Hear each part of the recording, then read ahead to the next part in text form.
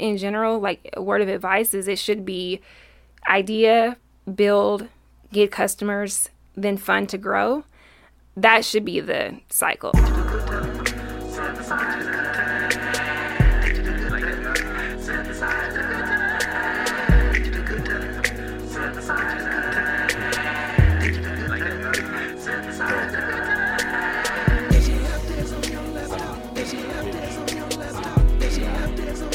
Wait till it's done. Greetings once again, my fellow Americans, but I'm not even going to limit it to just America. I'm going to limit it to the universe. Humans, even extraterrestrials, any being. If you're a rabbit and you can understand this, hey, welcome. Benji. To Benji. Shout out to Benji, the mascot, DGT mascot. Welcome to Digital Good Times. This is episode numero 38. And we just did it regular this time. You know, sometimes we don't want to be predictable, okay?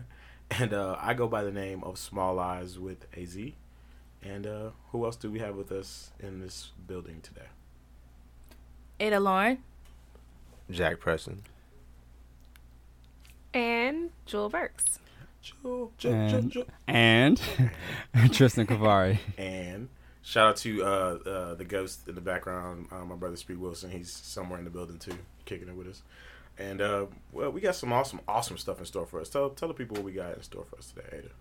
So today we have my friend Jewel Burks in the house. She is the co-founder of PartPic, a local startup here that is on its way of being an enterprise. And the team, I'm happy because we have a real female CEO in the building. And so it'll be fun to interview her in a few seconds. Mm-hmm. So, yeah. So besides that, I told today's theme, we said becoming a CEO. That's what we're focusing on because nowadays millennials are rising very quickly and headlining major corporations. Like the CEO of Snapchat, Evan Spiegel, is 25 years old. Mark Zuckerberg was a very young boy when he started his company. A young boy was very young. Even the Google founders were like 30 when they started their company. So as you can see that people are no longer taking the old routes like Vanderbilt and Rockefeller to create these organizations. They are using technology to create enterprises. And so Jewel has one, PartPic, that is doing that. But it's helping B2B community, business to business, and before it goes to B2C, correct? That's correct. Okay.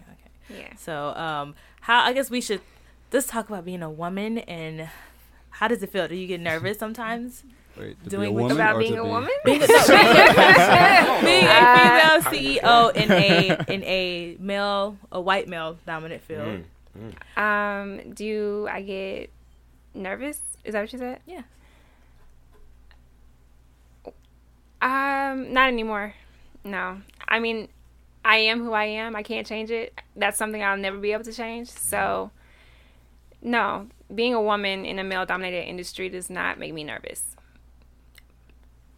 So when you go into these boardrooms and they ask you about your product, do they look at you like she doesn't know what she's doing? Or do you ever feel that energy in the room? Oh, absolutely. I feel that all the time. I feel it in a way. This is how it usually happens.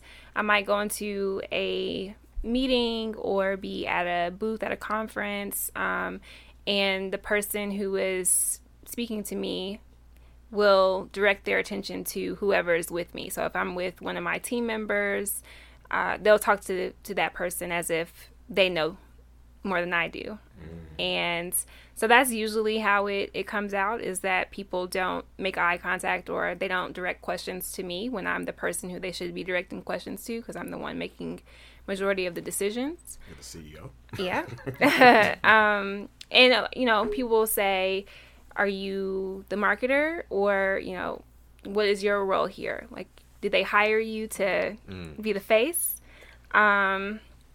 So, yeah, I definitely experience it in a lot of different ways. And I said that I'm not nervous anymore. It certainly has been a journey. It wasn't out the box. Like, I have all this confidence about being a woman and a CEO and in a space that's very much male dominated, it was something that, you know, over time of just knowing that I know everything there is to know about my company and just building confidence around that is kind of how I've gotten to this place where being a woman is not the thing that makes me nervous. So I guess we all have this entrepreneurial spirit here at Digital Good Times, you know, and we are building our brands, but it's a lot of CEOs in one room, right? So how do you balance leading? I'm sure you have other strong personalities in your organization, and how do you keep that balance so that the company doesn't fall apart? Great question. Yeah, I think that I've put the right people around me, so it doesn't really feel like that.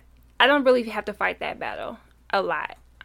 It's certainly, we have arguments, we have things that we disagree on, but I think that we've created a space where people feel like they can express their opinions in a way that's going to be received and respected.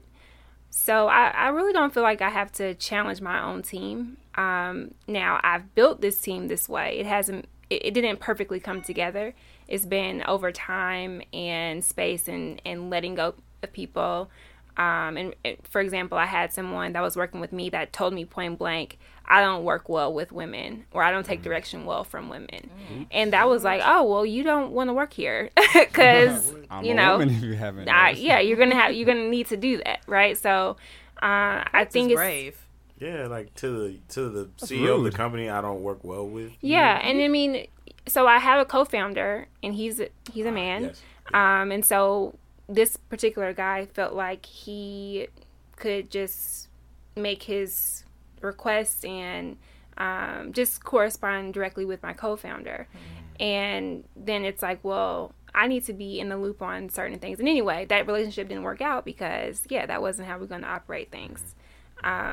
So, yeah, I feel like I've gotten to a point with my team where I feel really good about everyone who's working on or with PartPic right now. And I feel like there's a level of respect between the team. And obviously, there's always going to be growing pains. There's always going to be things that we have to work out in terms of communication styles and everything. But, yeah, I think it really has to do with the people that you kind of put in your space. I have a question about, my gender and ethnicity, but more I wanted to dial in more on the age, being you being a young CEO. How, I know, like, when you're in a space that's very unique and very niche, like, who do you talk to? A, some people around your age aren't CEOs. A, B, especially in our community, in the Black and Brown community. So, like, where do you go to, or who do you go to advise us in your peer group, like, for either inspiration or questions that may not be inside your immediate, like, company circle? Like, who do you look towards or, talk to try to get relatable kind of information and just get on the same page with? Yeah, so I honestly think that youth, I'm 26 years old, so being relatively young is another thing that is in the same bucket as being a woman, being Black. It's like a thing that could potentially be it can be a hindrance in some ways, especially like I said, in the industry. And when I talk about the industry I'm in, I'm really talking about like the fastener space, the industrial parts space. So not even tech, because tech I feel is really open to youth. But the industrial parts space is dominated by people who are like over 50 or 60. So yeah, that's real. Oligarchs. The oligarchs. Yeah. So in terms of getting advice and talking to people who are relatively around my same age or peer group, I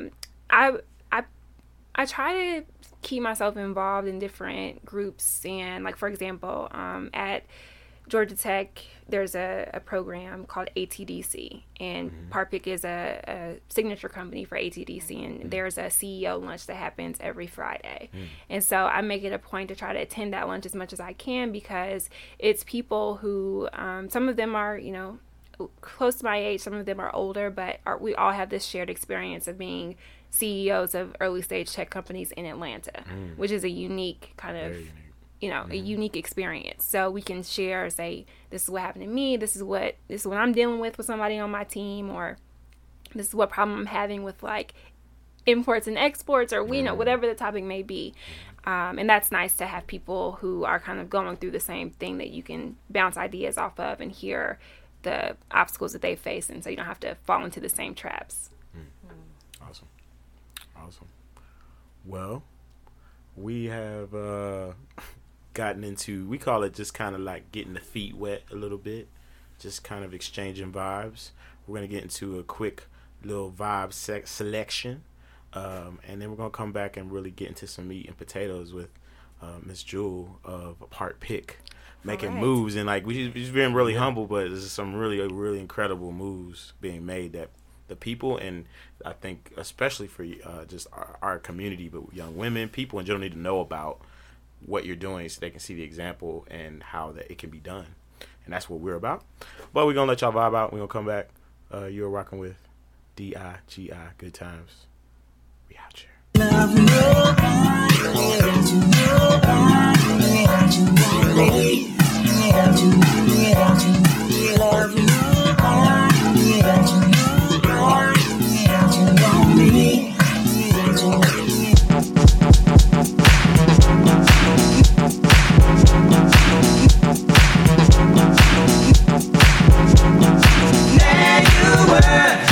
standing over there,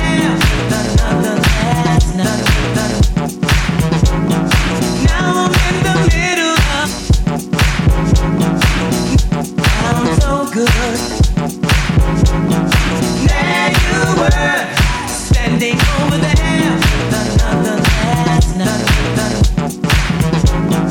I really love you like no one has before. I really love you like no one has before. I really love you like no one has before. I really love you like no one has before.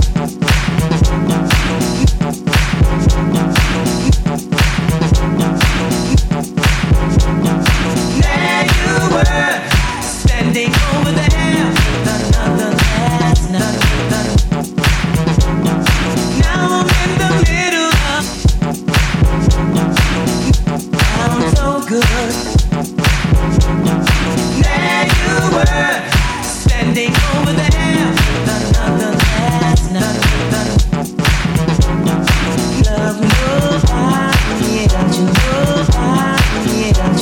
nobody, you know me, love nobody, you know me,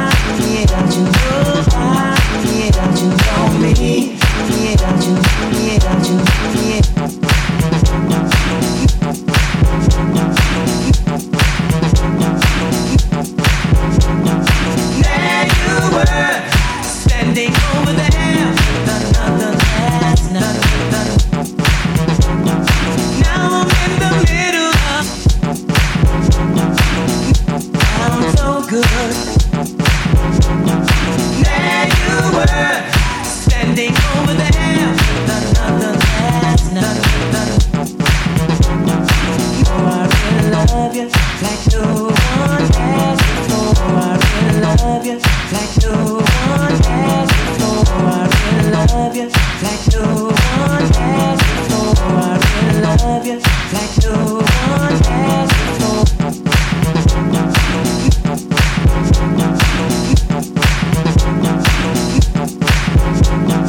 There you were, standing over there,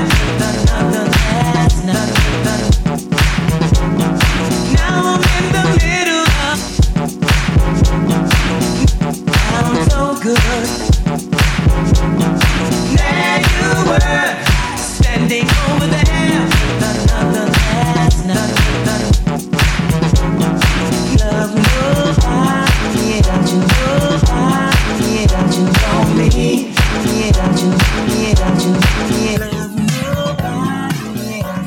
know me, I met Jewel Burks unexpectedly. I think she was at one of Joey's events. Yes, she was at Goody Hack. and it was like, ooh, who's the black girl in town who's running Google, right? Well, I'm part of the Google family. And so, I had to do my stalker thing. So I stalked her for a while, and then she started coming around. And then I started working for a co-working space called Collider. And PartPic was the only minority-owned company inside of Collider. The core venture is one, but that's totally different. And so I saw Jewel going back and forth in Midtown, building her company, and bringing exposure to Tech Square more than any other company in that vicinity that we're in. And so Jewel just became, I was like, ooh, now Jewel's going to be like big sister, even though we're the same age. But, it's amazing how we are the same ages and how people's careers go in different wavelengths. And you just see, like, she still inspires me to do better. It's because in 10 years, she'll be on the cover of Forbes, and Digital Good Times would have her right when she was in the beginning of time. So we would like to welcome again Joel Burks to Digital Good Times. Hida, are you trying to make me cry? Girl, That was really sweet. I only cry once a month. that was really precious. No, but I will say that I don't know, and especially in Atlanta and the tech, the black tech community is very small, and you basically know everybody. It's a handful, and especially it's different. I think we had this conversation on Digital Good Times about the black community that is, when they say tech, they're doing PR and marketing for it, or are they the community they're building the product? And not a lot of the African American community in Atlanta are building the products, and to have a woman that's 26 in Atlanta doing so. So Jewel, how did PartPic just come about? Okay. So PartPic came about. I was working in the parts industry. So working at a company here in Atlanta, and I was doing sales management in the call center. So this is very, not a glamorous job at all. And I should also say that I came to this company because I wanted to move to Atlanta, not because I wanted to work in the parts industry. I wanted to learn stuff about logistics and supply chain, and I wanted to manage people. And those were the opportunities that I was presented working for this company. But prior to working for this company, I worked for Google.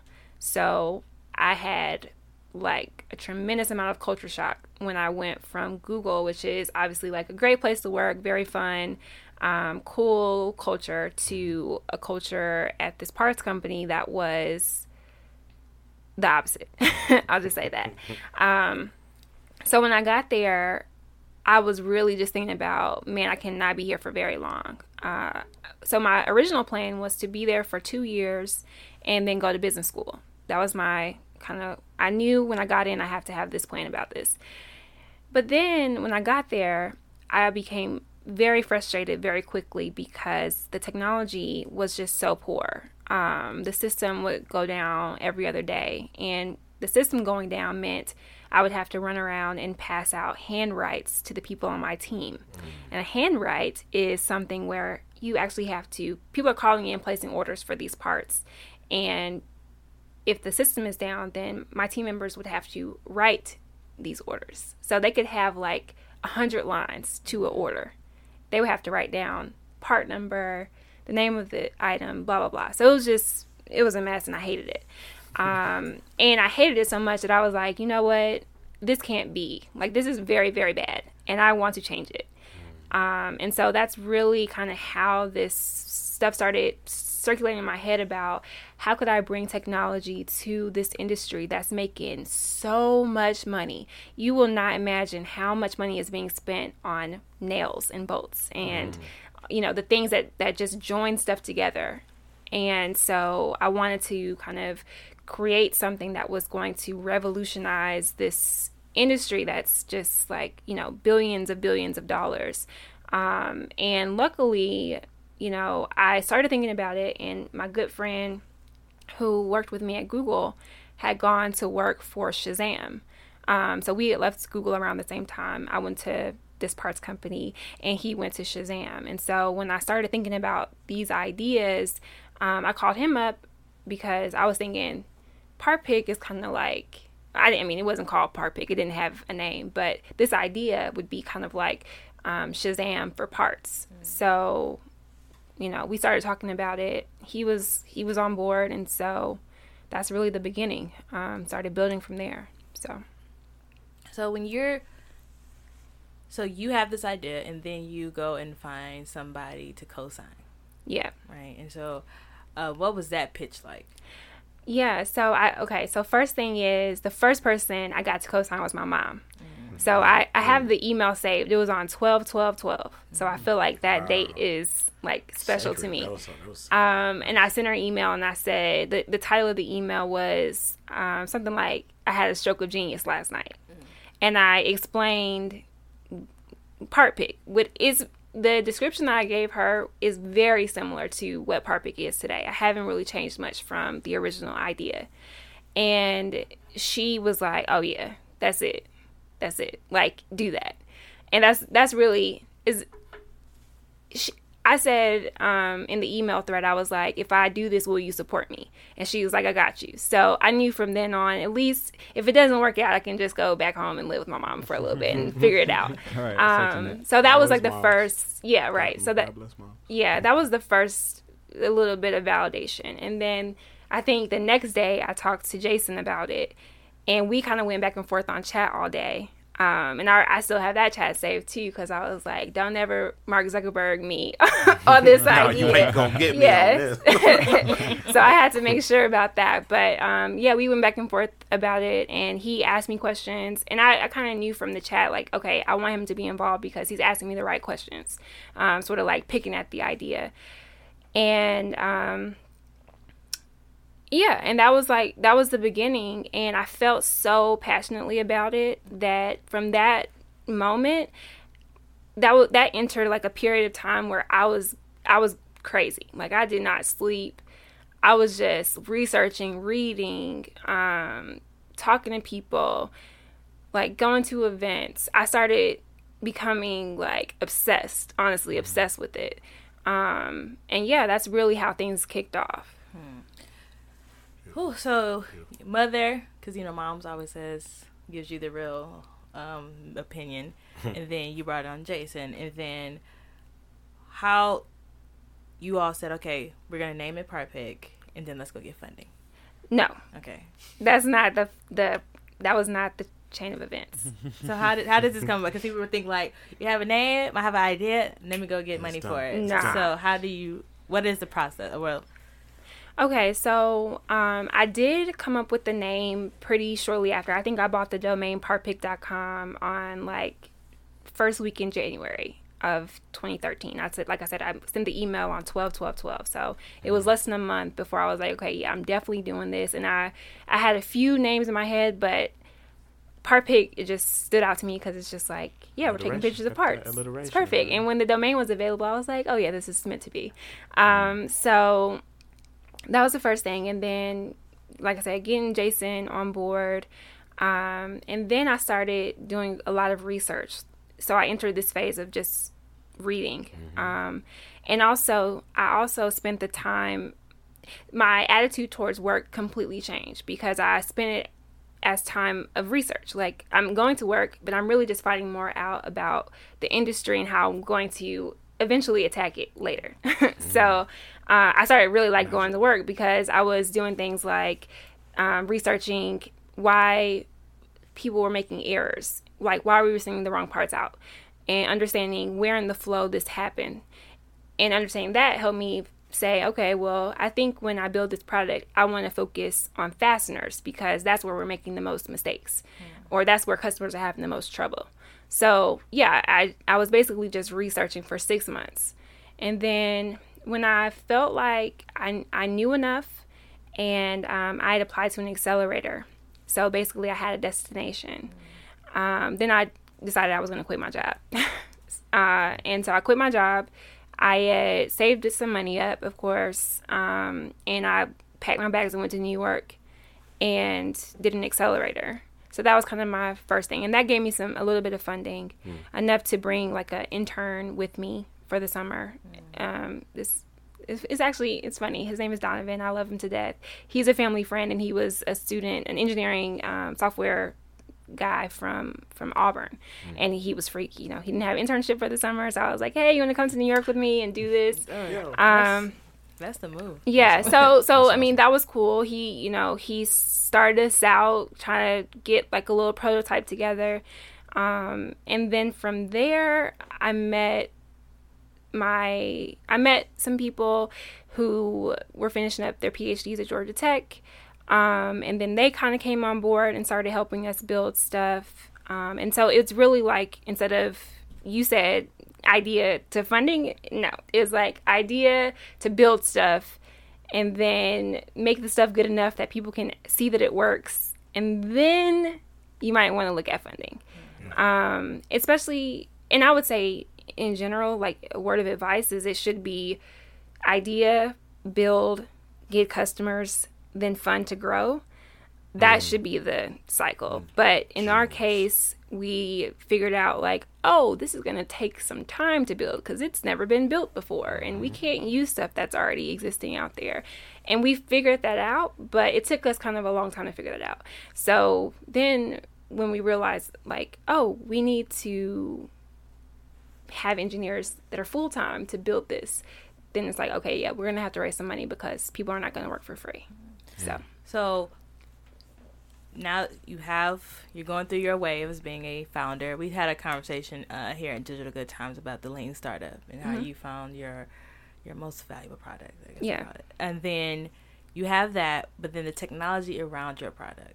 So it is a visual recognition software, right? Yes. Okay. And so you said it's like Shazam. So people who have Shazam, if a song comes on at the grocery store, you can just put the Shazam app up and then it lets you know.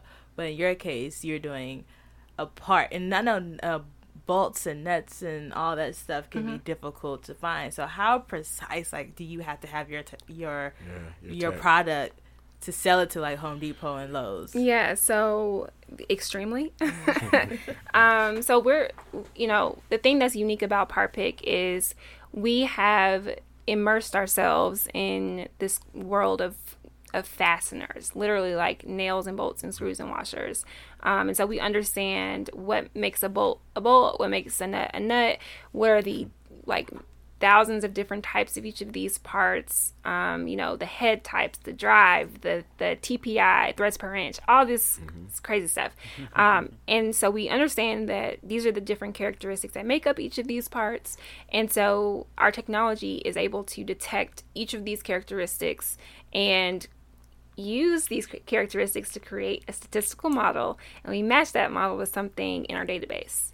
So that's kind of how it works. I don't know if that was really geeking out on y'all, but no, that's good. Okay. We want the geek. Yeah, 100%. Because I'm when I was reading more about the company, like I was like fascinated about like how you guys were generating these new like algorithms for this kind of process. That's the part that I think like I'm gonna just throw the plug out there that I think got like Obeezy. Shout out, I call him Obeezy. That got Obeezy like excited. It's like, yo, these people are actually creating like their own unique like actual process for this. And that's the mind-blowing part for me. I'm sorry. I just had to put that out there. I really like that you gave Obeezy a shout out. I don't know if you called him that. I don't know if you called him that when you were talking to him. Nah, we didn't get to that level. Okay. Hopefully I have a second meeting at some point. Man. So. But he's creating, he's helping bridge the gap between the VCs and trying to get them to donate. Yeah. More, to contribute. Yeah. Because first, was that nerve-wracking? Yeah, talk to us about that. OMG. So she met President Obama, if people don't know. For those that don't know, Amon's a.k.a. reference Obeezy. to A.k.a. Obeezy. Obeezy. Okay, Barry. And so you and Jason, so basically a coalition of minority owners went to D.C. Well, I wouldn't even call him. They wanted it to be a diverse group, so I wouldn't say it was minority. I think there were 8 black and Hispanic, somewhere around there, 8 out of like 30. So, that's diverse. I suppose. Piece of it.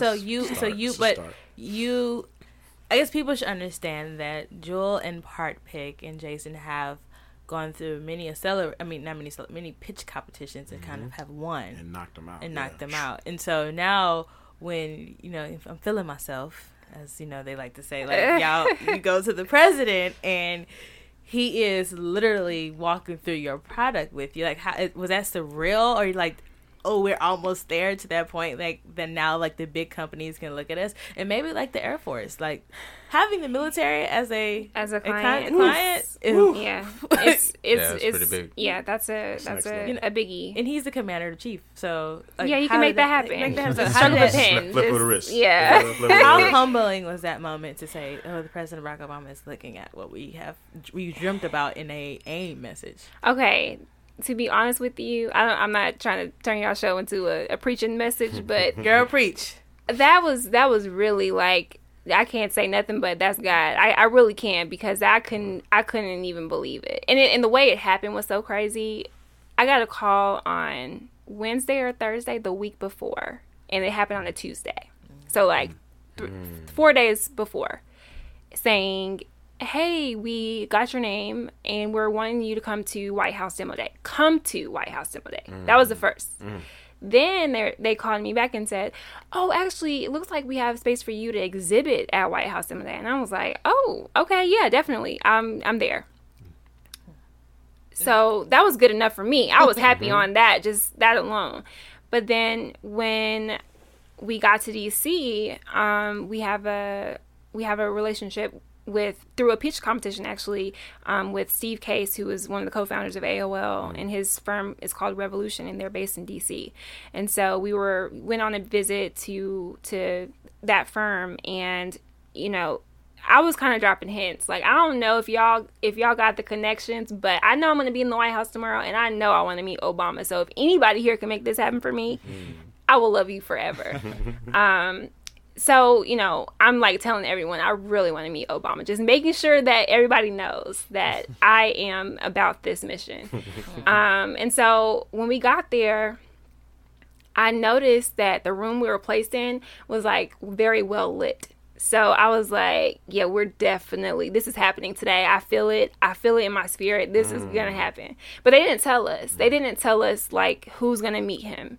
But then staffers kind of started coming by and saying, okay, if someone really important walks by, what are you going to tell them about your company? And so I'm like, okay, yeah, this is happening. Then like 30 minutes before, they finally were like, okay, yeah, President Barack Obama is coming in 30 minutes. You need to be ready.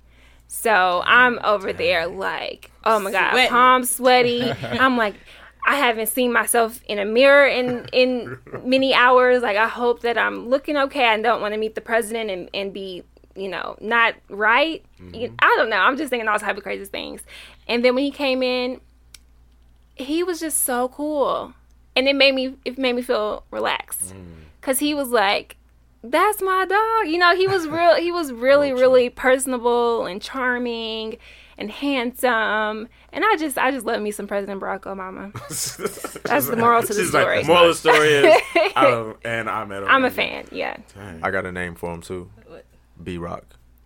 B-Rock. So interjection. So after you're on USA Today, and you're on the cover of Yahoo, right, where a female CEO is Marissa Meyer.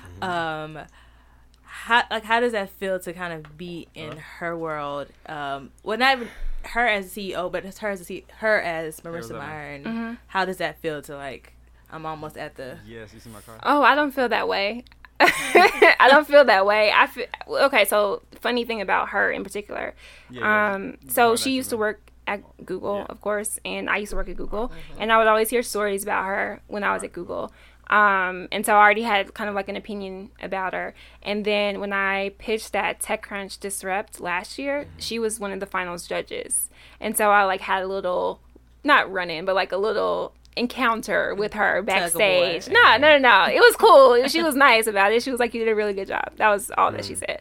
But anyway, she's somebody that I definitely look up to and admire. And I feel like she is like a boss for real. So I don't know. I just, there are people who I look up to and think, wow, they've really accomplished a lot. And she's still relatively young herself.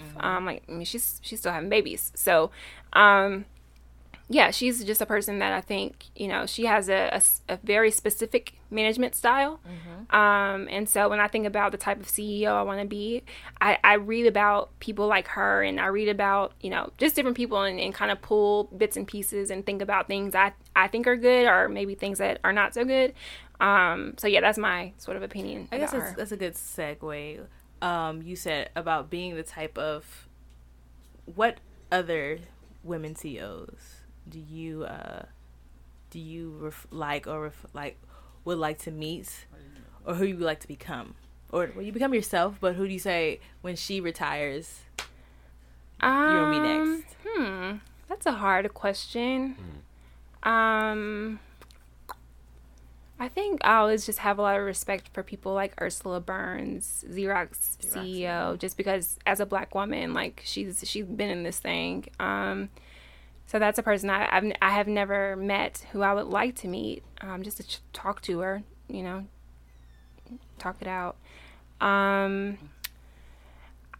She's not a CEO, but I do have a lot of respect for her, and that's Sheryl Sandberg. And she's another person who came from Google, and I sort of watched from afar.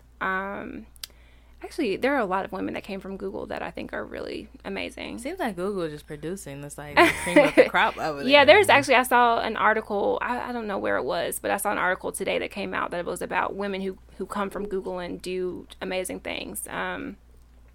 Stacey Brown Philpott, she's COO at TaskRabbit.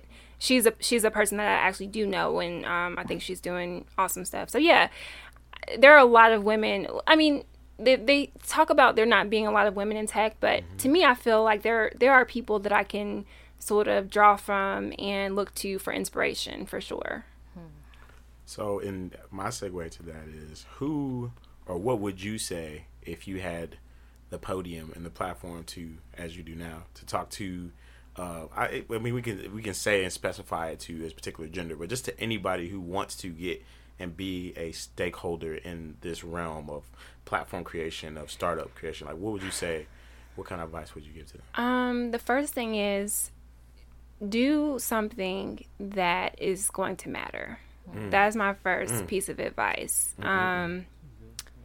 I hear nowadays, I hear people talk to me about like their ideas a lot, and I love to hear about people's ideas. I really, really love it. But unfortunately, I hear a lot of ideas that are like, that really doesn't matter. And that's how I feel about it when I hear it. My first thought is that doesn't matter. And so I would encourage people to do things that are going to have an impact. Not like it's going to make life a little better, but it's going to have an impact on someone. And so I would like to defend PartPic with that in mind, because sometimes people are like, oh, that's just like a nicety. But what they don't understand is that when a company or like a industry or a machine shop or whatever can't find a part, they're losing thousands of dollars every second their machine is out of operation. So there's like a big economic impact that PartPic can solve for. So anyway, I just wanted to put that out there, just in case anyone was thinking, oh, your shit don't have no impact. Questioning my impact? Boom. Because there's this whole thing about like impact investing. And so a lot of the firms out there that have a focus, or like say, well, they do invest in minority run business or Black and Latino run businesses. They have a focus on social impact. And so I have a feeling about that, because I think that's really narrow when they think there's, a few companies that they always point to that are quote unquote social impact. But I have a little bit of a gripe about that, because I think that you can definitely do things that should be funded, that do have impact, but it's just a little different than how people typically think about it. It doesn't have necessarily involve, like, it's not humans necessarily, but you're impacting a service that is connected to humans. Yeah, or or you're making people's lives better. Like, for example, I saw the faces of the people who are working in the call center, phone contact center, whatever they want to call it, at the parts company, and they were miserable doing their jobs because they're having to flip through a big That ass stuff you were just talking about, the worksheets book, or and whatever. it's they didn't like it, and technology can make their lives better. So anyway, that's a soapbox, but Soapbox it up. back to the original question is I want people to do things that matter. Cool. That's it. That's the punctuation right there. Psh, exclamation point right there. So we have a tradition here where we like to ask for the guests to present the party people with a song. Party people. Yeah, I call it. I call them Wait, party. where are That's they? what that's his name. Oh, are they not party people? They should be. They should be. Life's a party. But yeah, so the folks, the listeners, a song that you're listening to, or just something you want to share with them, something on your phone. Okay. A tune. Okay. Yes, I have a song. I would like to share this song. This is one of, if not my favorite song. And it is called Someday We'll All Be Free.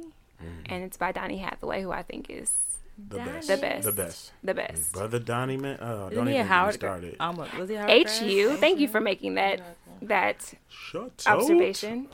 Well, we're going to allow the wonderful party people to vibe out to the beautiful soul sensations of one of the best, I think, in the top 5 at least, soul singers of all time, Donny Hathaway.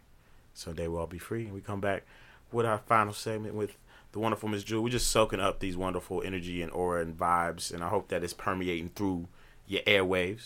But once again, you rocking with Digital Good Times, DIGI Good Times. We out here.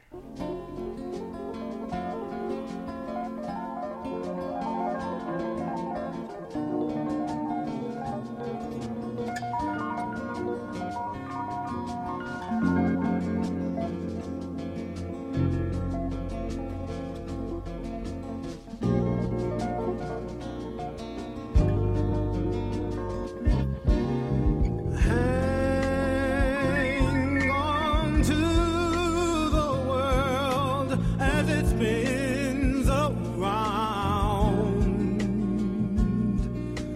Just don't let the spin get you down.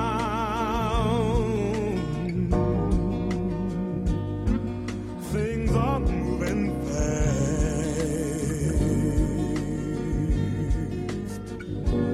Hold on tight and you will last. Keep your self-respect, your manly pride. Get yourself in gear. Keep your stride.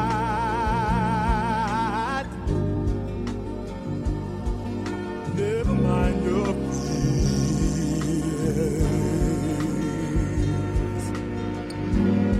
Brighter days will soon be here. Take it from me, someday we'll all be free. Yeah.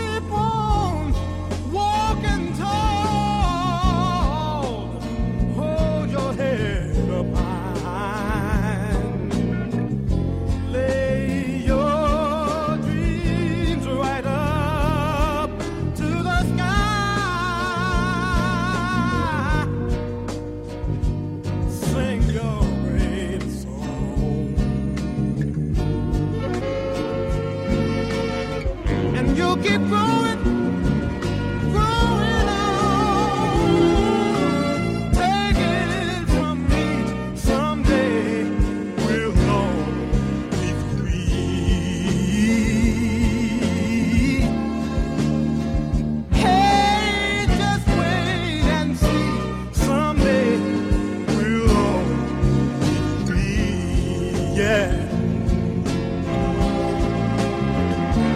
Take it from me, someday we're gonna be free. It won't be long. Take it from me, someday we're gonna be free. Take it from me, take it from me. And just like that, we are back.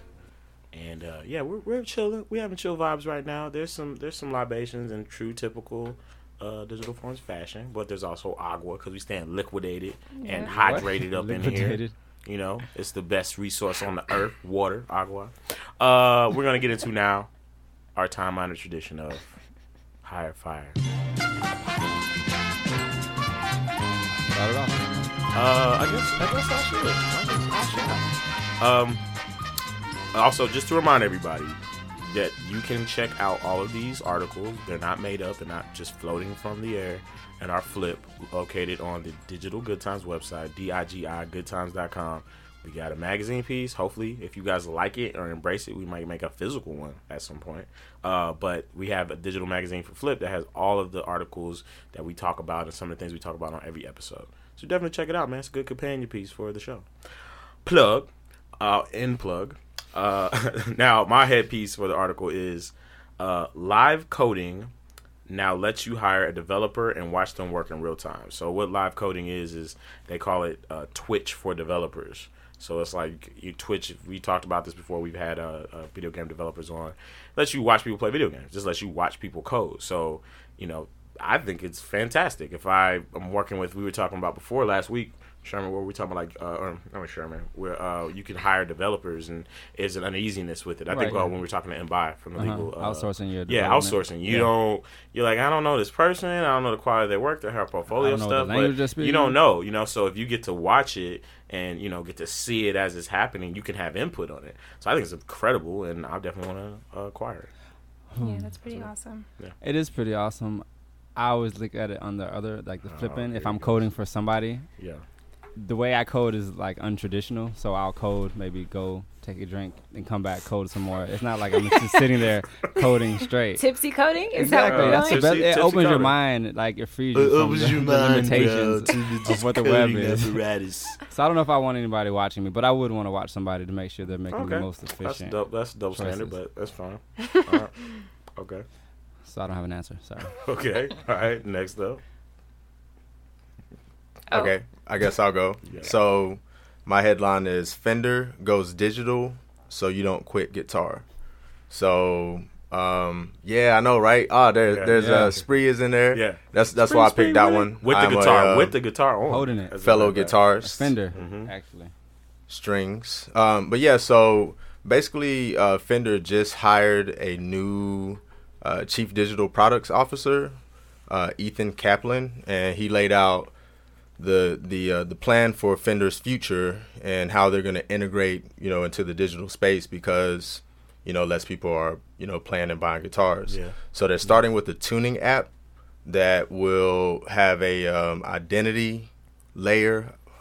Forgot what it's called. Identity recognition layer, which will basically tie into other apps and other future digital Fender products. So basically the identity layer will be able to listen to what type of songs you like and suggest, tabs for songs you like, and That's dope. That's different tuning and that kind of thing. Super dope. Yeah. Super dope. That's them being smart and being on the wavelength. Higher. For sure. Higher. I like it.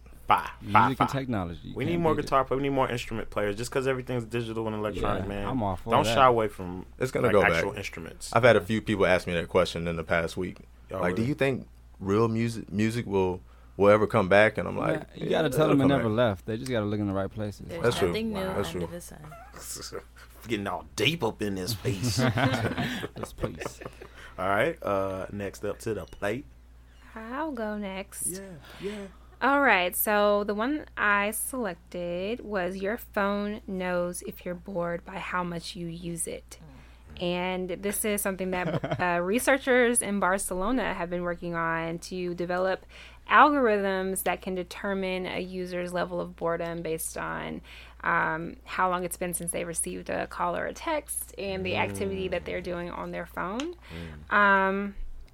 And I would like to I would like to fire this because I feel like this will lead to levels of depression that are, if your phone is telling you that you're bored and you are bored and you're contemplating, like, why hasn't anyone called or texted me? I feel like this will make people very sad, even more sad than they probably already are because their phones are dry. And I personally suffer from this, so I really don't want that much insight. Is that a phrase, like dry? What does that? That mean like it's not getting no love. What? Your phone ain't See, your phone's not dry, right? You don't know the phrase. Well, I've had droughts. I know about the droughts. Okay, I definitely know a little bit about that. What is the purpose, like telling you that you're bored? If you're on your phone, you know when you're bored and you're not bored. Yeah. So I don't need anybody to tell me. I think the business opportunity they see here is basically feeding you games or things that will bore you. I'm afraid of that only because I'm on both sides. From a business aspect, I can see that's like another trackable set of data. Yeah. If they know when you're bored, it's like, boom, let's throw this at them, and it would actually probably land a lot stronger than if they're just throwing you ads at a time that is not engaging for you. Right. So that's frightening. Because it's going to add, like, say if a company like Facebook or somebody like that buys it, man, like, I know whether Facebook already does that, man. Well, it probably does, and many other things. But yeah, I would hire and fire it because I don't like that level of intrusiveness. It's too much. Yeah, it's like that's the first time. This is my first hire fire. Yeah, that's my first double layer right there. Fire. So I was gonna be like the wrong person. I was gonna cheat and be like, I'm just gonna hire PartPic. Because thank you. Yes, Plug City. For real though, for real. In that real quick. Public. Like, because you're still private, right? Oh yes. So we can still invest, right? I mean, yeah. You want to give me money? How much is in your bank account? No, because my mom always asked me. Okay, sorry. So besides PartPic, NASA to me has always been this thing that I believe like they should just be in the movies because they're so opulent. I don't know, like NASA's is like this secret thing in Houston, right? And so now NASA created a material that can heal itself in less than a second from hurting space debris. So like imagine if the aircraft got something like a meteor hit it and then it's like a human. It regenerated its own skin. A humanoid. Technology stuff. That's because they just be in there doing stuff. You said fire? Know. No, like it's for like the nanotechnology stuff. It is fire. Like, cool. I've seen that in a movie too. Man, and movies, man, art imitating life or life imitating art. Yeah, so I think NASA, I would hire NASA. Yeah, the whole company. Let's hire the world. You're right about their opulence. They spend money very, very, very, very recklessly. Yeah. But and kind of irresponsibly. But on something like that, if it can save a life in space and then potentially help us get further. Like last week we talked about like people they're exploring space time and like how to get to space time and get to black holes. Exactly. So all this kind of things converging together, we can be in other universes. Yes. Yeah. Like speaking of like Houston, I'm gonna let other folks go first. Absolutely. We know when we follow suit, we end up in destruction. We in the movies, we're we're the first ones to die. First one I'm gonna let you go first, one die. and then you come back. Hey, did you know they're building like a space station in Houston, but to like an airport, but for other planets? Yeah. They're building it in Houston. Just to let you know. I did hear about that. Is that something SpaceX is doing? Yeah. Is it SpaceX, y'all? I don't know. If it's I don't know Elon. who it is. Shout out to Elon, man. Let's have you on, He was bro. on the shout out, bro. The Stephen Colbert show. Yeah, wasn't it fantastic? Yeah. Man, Colbert, he's the new king. No, I saw the Tesla. That thing is sexy. It's Isn't amazing. it? I feel like Teslas are taking over elite Atlanta. It's the Yeah. opulence. Yeah, I was in Buckhead when I saw it. So Definitely. I've been seeing a lot of Teslas lately. I'm like, dang, are they giving them out? turn. Oh, speaking of takeover, Verizon has been working on a 5G network that's supposed to be faster than Google Fiber, 30 to 50 times faster than 4G. So they said you can download Guardians of the Galaxy in 15 seconds. That's what's up. On a mobile device now. Like, Yeah, higher, fire, Nice. Higher. Higher. Of course. The data stream, they just getting faster and faster. And It's just Verizon like, has like the best. I just service, switched though. to Verizon, and I'm so happy. Now, they 'Cause I've been cost a on lot. Sprint, and I've been losing bad. for the past several years. So yeah. They cost a lot. Come on. I just find it interesting how they just like breadcrumb it out. It's like Intel. I was chopping it up with my bro Spree. We were talking about how like just who are these chip makers? Those are the real head, the chip makers. Like they do that, the breadcrumb of like, okay, this year now we're gonna release the next version of this chip, and the next version, and the next version. They're the ones that really dictate the needle of technology. Yeah, that's I'm where sure they have like these chips. Yeah, the like chip they're 50 years ahead. No, already. we gotta ease them into it. Man, that's annoying to me, man. We need to get behind that. But anyway, interjection. Yeah, I'll hire. Higher. I didn't say it. Higher for sure. Higher. High. So, yeah, we just vibed all the way out, man. I feel really good. How are you guys feeling? Pretty feeling chill? good. I Feeling feel nice. great. I think that this episode, becoming a CEO is a real thing. Yeah. And more people in our generation are creating their own vehicles to get there. And Jewel is one of many. And so Shining example. It's great to see a CEO and not a boss. You know what I mean? Everybody wants to be a boss, but they just want to. What does that even mean? Exactly. Yeah, what I'm does a that boss mean? on Instagram. Exactly. Like, what are I you the blame boss? Rick of? Ross. Who are you bossing? What do you? Who are you what do bossing? That's the question right there. man. Right. Boss of your own life. Well, tell the people how they can check out what you all are doing one more again, and get if they want to get in touch with you, if you want people to get in touch with you. Oh yeah. Okay, so you can find out more about PartPic on partpic.com or follow us on Twitter at PartPic, PartPic. If you want to get in touch with me, you can hit me up on Twitter at Jewel Melanie, at Jewel Melanie, and on Instagram, same at Jewel Melanie, LinkedIn, Jewel Burks. Yeah. Boom. You just got all of those linkages. In the same token, you want to catch up with us, you want to ask us questions, people you think we should have on, vibes you feel like we should connect with at Digital Good Times, feel free to connect with us on all of your platforms, social media, Instagram, Twitter, Facebook, under DIGI Good Times. You can also check out the website as well. But we want y'all to really interact with us. We do want this to be a back and forth discussion and dialogue, just like our show. But thank y'all for rocking with us as always. We're just going to continue to grow, continue to hit you with more incredibleness. We're going to continue to stay diverse and impactful and relevant. And hopefully with your help, we're going to keep growing. So thank y'all again. Sure. Thank you, Jewel. Thank you. This was fun. Jewel. Thank you, Ada, for holding this Love you, down, Ada. bringing this awesomeness to us. And yeah, we Digital Good Times. We squatted up out here. Y'all should already know. Okay. They should. Boom. Okay. I'm sorry. Just stop me. 'Cause I'll keep like lingering. I do this lingering thing. I'm like, stopping pressing and the it's stop like, button, it's and like, we're done. You used to call me on myself. You were nice at night. You used to call me on myself. You were nice at night. I know when that highlight went, that could only mean one thing. I know when that highlight went, that could only mean one thing. Ever since I left the city, you got a reputation for yourself now. Everybody knows and I feel left out. Boy, you got me down and got me stressed out. 'Cause ever since I left the city, you started getting dressed and going out more. Glasses of champagne out on the